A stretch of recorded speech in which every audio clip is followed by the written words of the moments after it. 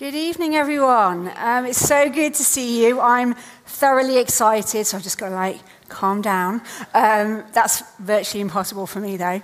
And as you'll see from the screen, we're in the middle of a series. God, do you know him? God is ... Hills kicked off the series. She talked about God is Lord, and then I think we had God is righteousness, God is healer. And tonight we are looking at the topic, God is a jealous God. So I got the good one to do. It's been really great preparing for the talk. It's a hard one because as soon as I got the title through, I started to make it my daily prayer. God, show me what it means that you are jealous. And God, show me anything that needs to change in my life. And he's been working on me the whole month. And so I will share some of those little things he's been doing later on. But as I was doing my research, I was really inspired by a few different preachers and teachers, so I just want to acknowledge them at the start. Rick Warren, he's got some great teaching on this subject. One of our mission partners, Simon Gilbard, he really inspired me, and a good friend of mine, Sarah Lang, so I just acknowledge them as an influence on this talk tonight. But the biggest influence has to be the Bible, and then the Holy Spirit speaking into us for a change in our lives. And that's what I've experienced this last month, as I've also, whatever it's been, the last few weeks.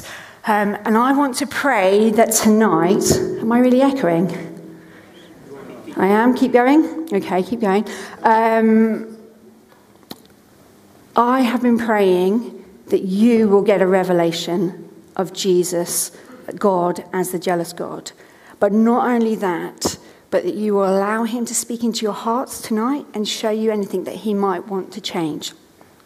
So just to give you a bit of a background, Tim gave me the passage from Exodus 34, verses 10 to 14. It'll be coming up on the screen in just a moment. But a bit of the background to this is that Moses has received the 10 Commandments. And then guess what? Their people are not obeying them, and they're following other gods. And they get a golden calf, and they start to worship the golden calf. And then Moses, this is in really simple terms now, goes back to God and says, God, have mercy on the people. They're not following you. And then God responds. And we pick it up in chapter 34, Exodus chapter 34, verse 10, where the Lord responds. So I'll read it to you. Then the Lord said, I'm making a covenant with you. Before all your people, I will do wonders never before done in any nation in all the world. The people you live amongst will see how awesome is the work that I, the Lord, will do for you. Obey what I command you today. I will drive out before you the Amorites, the Canaanites, the Hittites, the Perizzites, the Hivites, the Jebusites. Don't know if I've said them all right, but there they are. And be careful not to make treaty with those who live in the land where you are going, or they will be a snare among you. Break down their altars, smash their sacred stones, cut down their Asherah poles. Do not worship any other god, for the Lord, whose name is jealous, is a jealous God.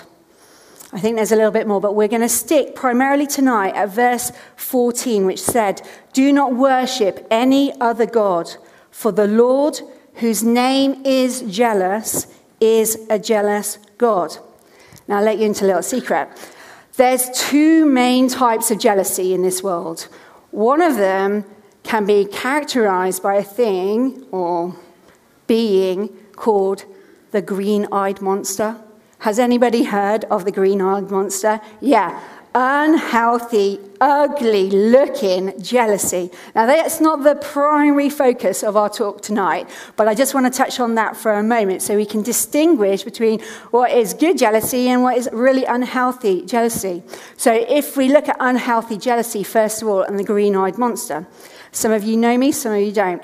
But I hate it when the green-eyed monster raises its ugly head in my life. And it can start with really simple things like, wishing that I was a size 8 when I look at somebody else. I think, oh gosh, don't they look gorgeous? And I'm a little bit jealous green-eyed monster.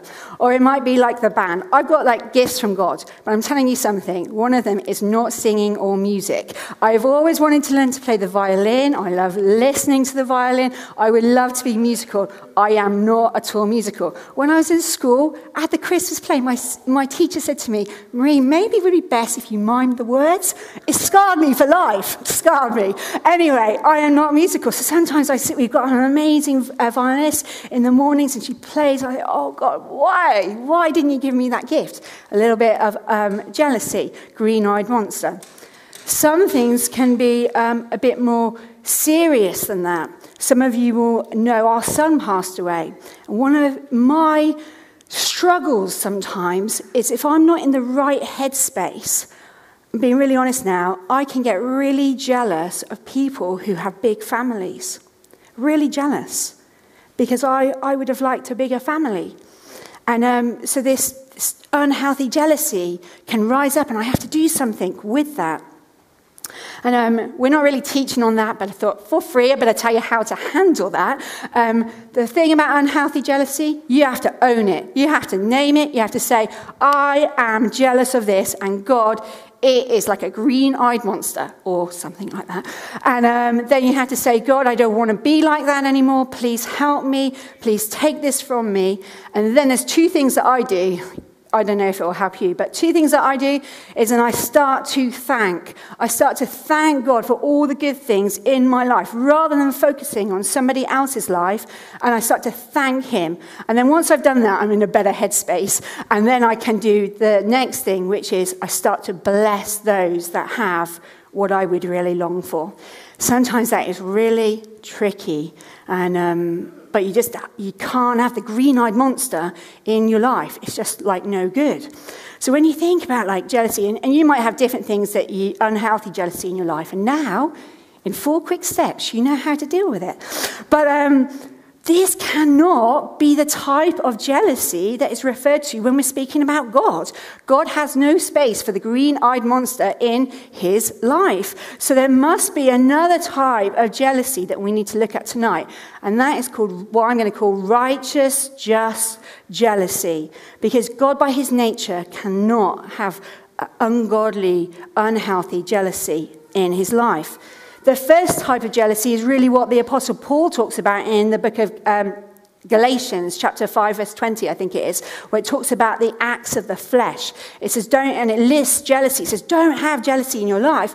Instead, live by the Spirit. So that's the unhealthy stuff. But what's the healthy kind of jealousy that God has? So we know that for us, this is a key point now, for us, most of the time, our jealousy is about us wanting something that somebody else has. It might be a literal possession. It might be an opportunity that they have. It might be the money they have, the holiday they have, the family they have. But with God, it's very, very different, because what he is jealous for is what is already his. It doesn't belong to anybody else. It belongs to him. He's not jealous for something that you have. He is jealous for what is his, because we are his. And everything in this world was created by him and for him. He is jealous for his honor, for his glory, for his worship, for you. But it never belonged to us in the first place. It always belonged to him.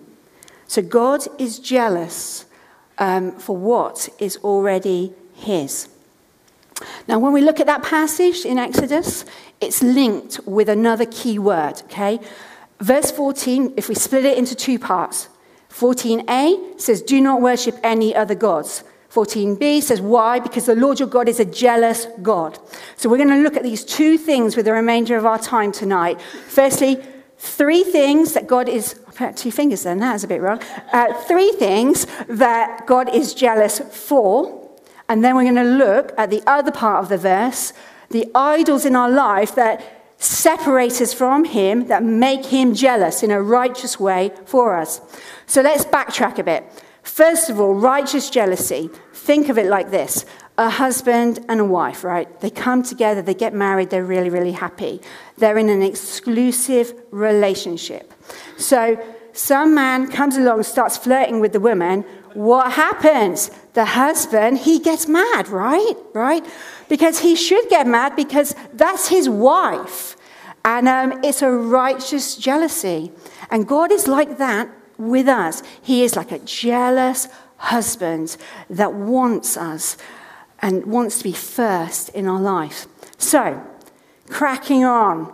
Number one, God is jealous for you and he's jealous for me, for his creation. He loves us, he made us, he's passionate about us, and he has to be first. He has to be first in our lives because he loves us. His jealousy is motivated out of a love for us. He wants nothing to separate us from him. And, the Bible tells us in Matthew chapter 22 that we should love him with all of our heart, with all of our strength, with all of our minds, with all of our being. And that's the kind of love that God wants from us. And he pours his love onto us.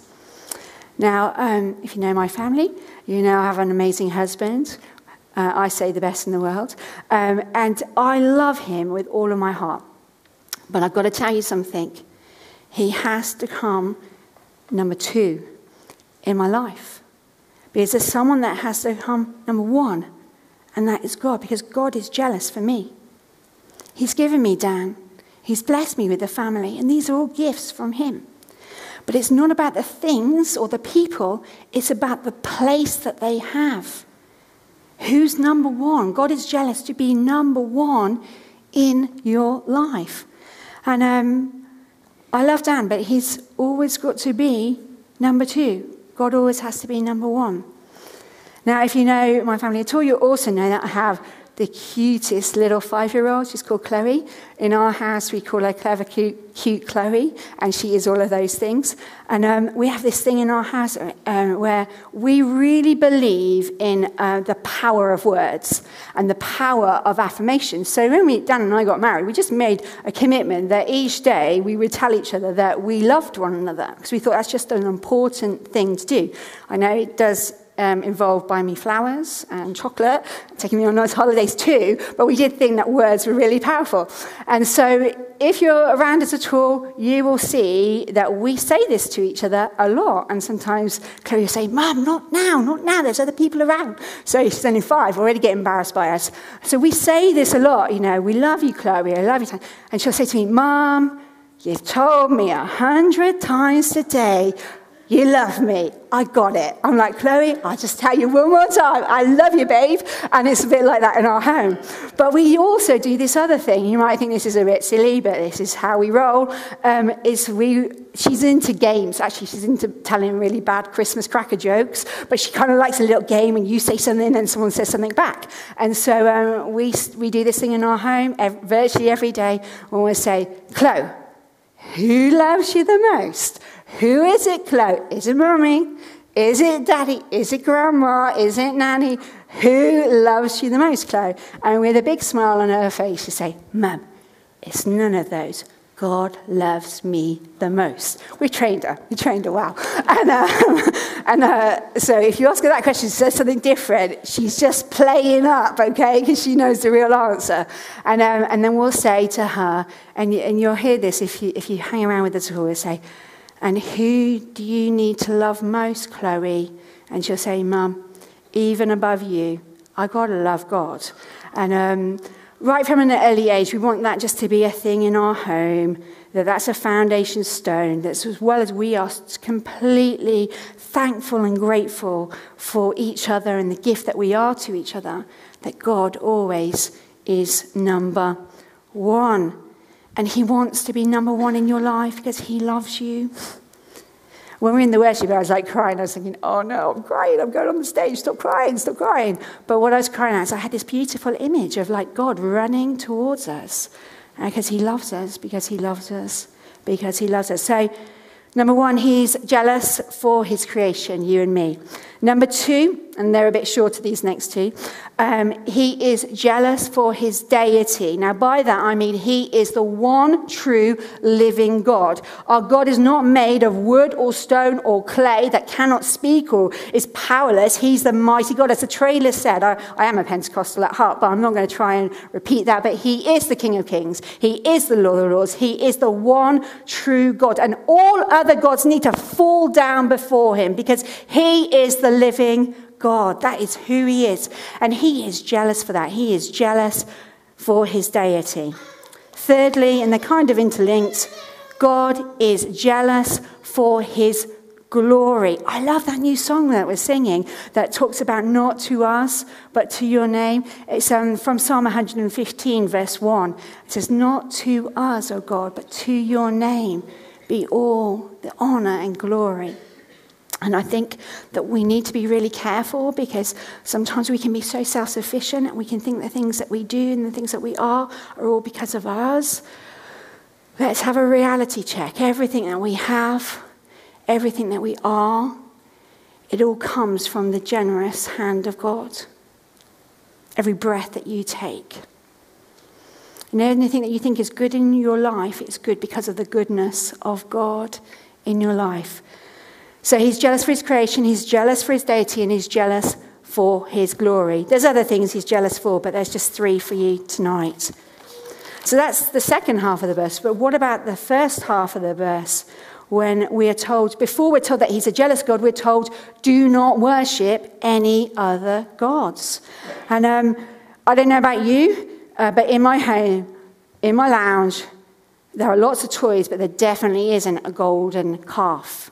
I don't have some like statue that I go to or some special stones that I'm carrying around and worshipping. That's not the case in the Hobbs household. But I'm telling you something, that in our hearts and in our lives, sometimes there are these idols and they need to come down and they need to be submissive to God. And they don't look shiny like a golden calf, but they are there and they're very real, and they're very real in our society.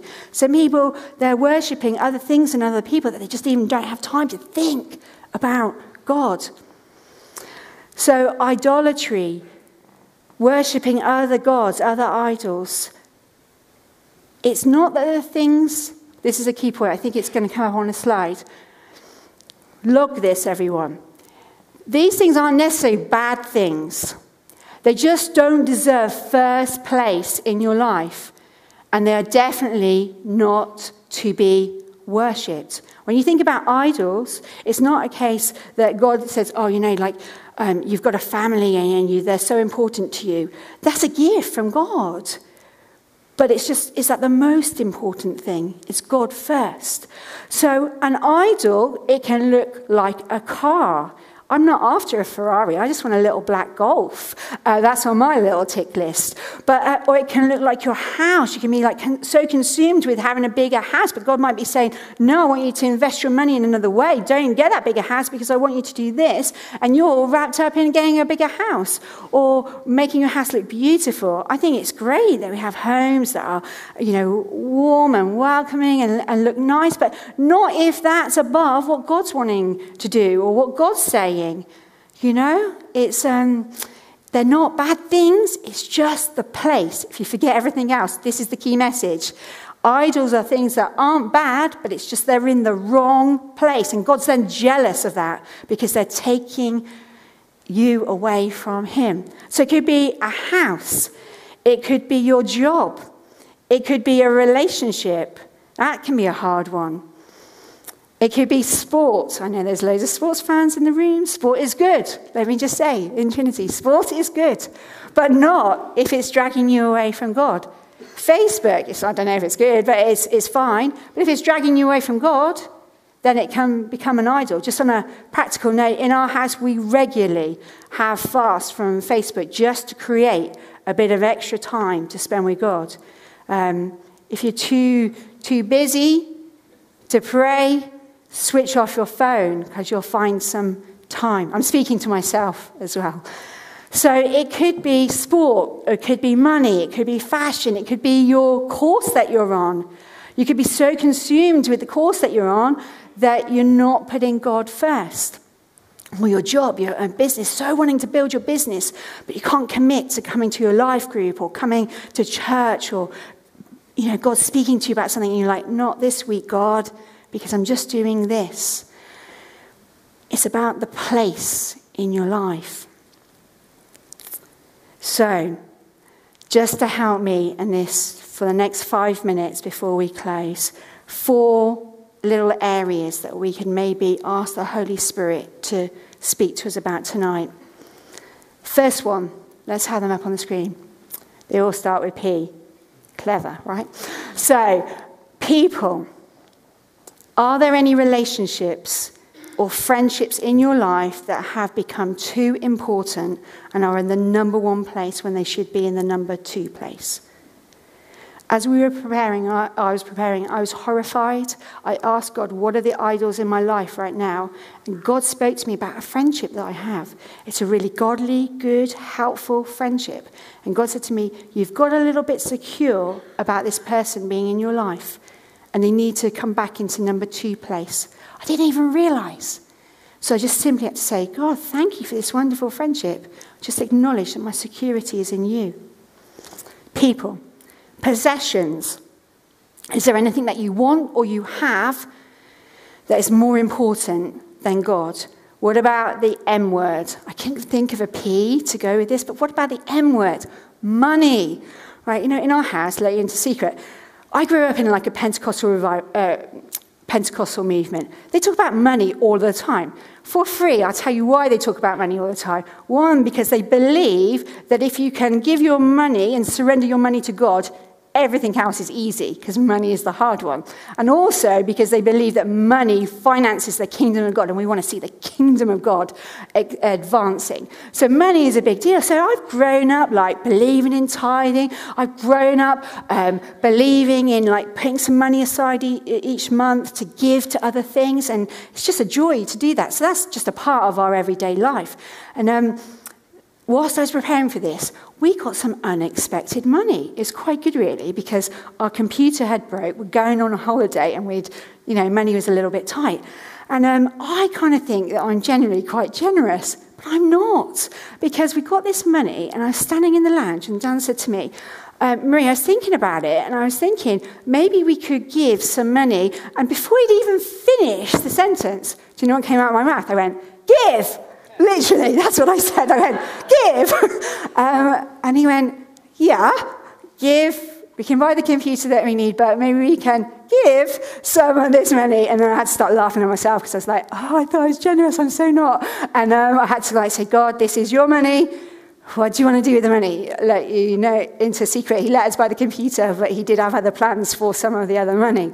But what about you? Is your money surrendered to God? I thought mine was, but obviously not. Needed a little bit of correction there. Thirdly, your passions. What are you spending your time on? Is it sport? Is it music? Is it your education? None of those things are wrong, are they? But he needs to be first. And finally, your plans. What are your plans? What are your hopes? What are your dreams? Are you chugging ahead and not really thinking of him? He's jealous for you. He is jealous for you, for your time, your attention, your money, your affection. He is jealous for you. Final story. When we moved from Norwich back to Cheltenham, I just presumed that because, we went to a Pentecostal church, we would end up at the Pentecostal church in Gloucester, and that was my plan.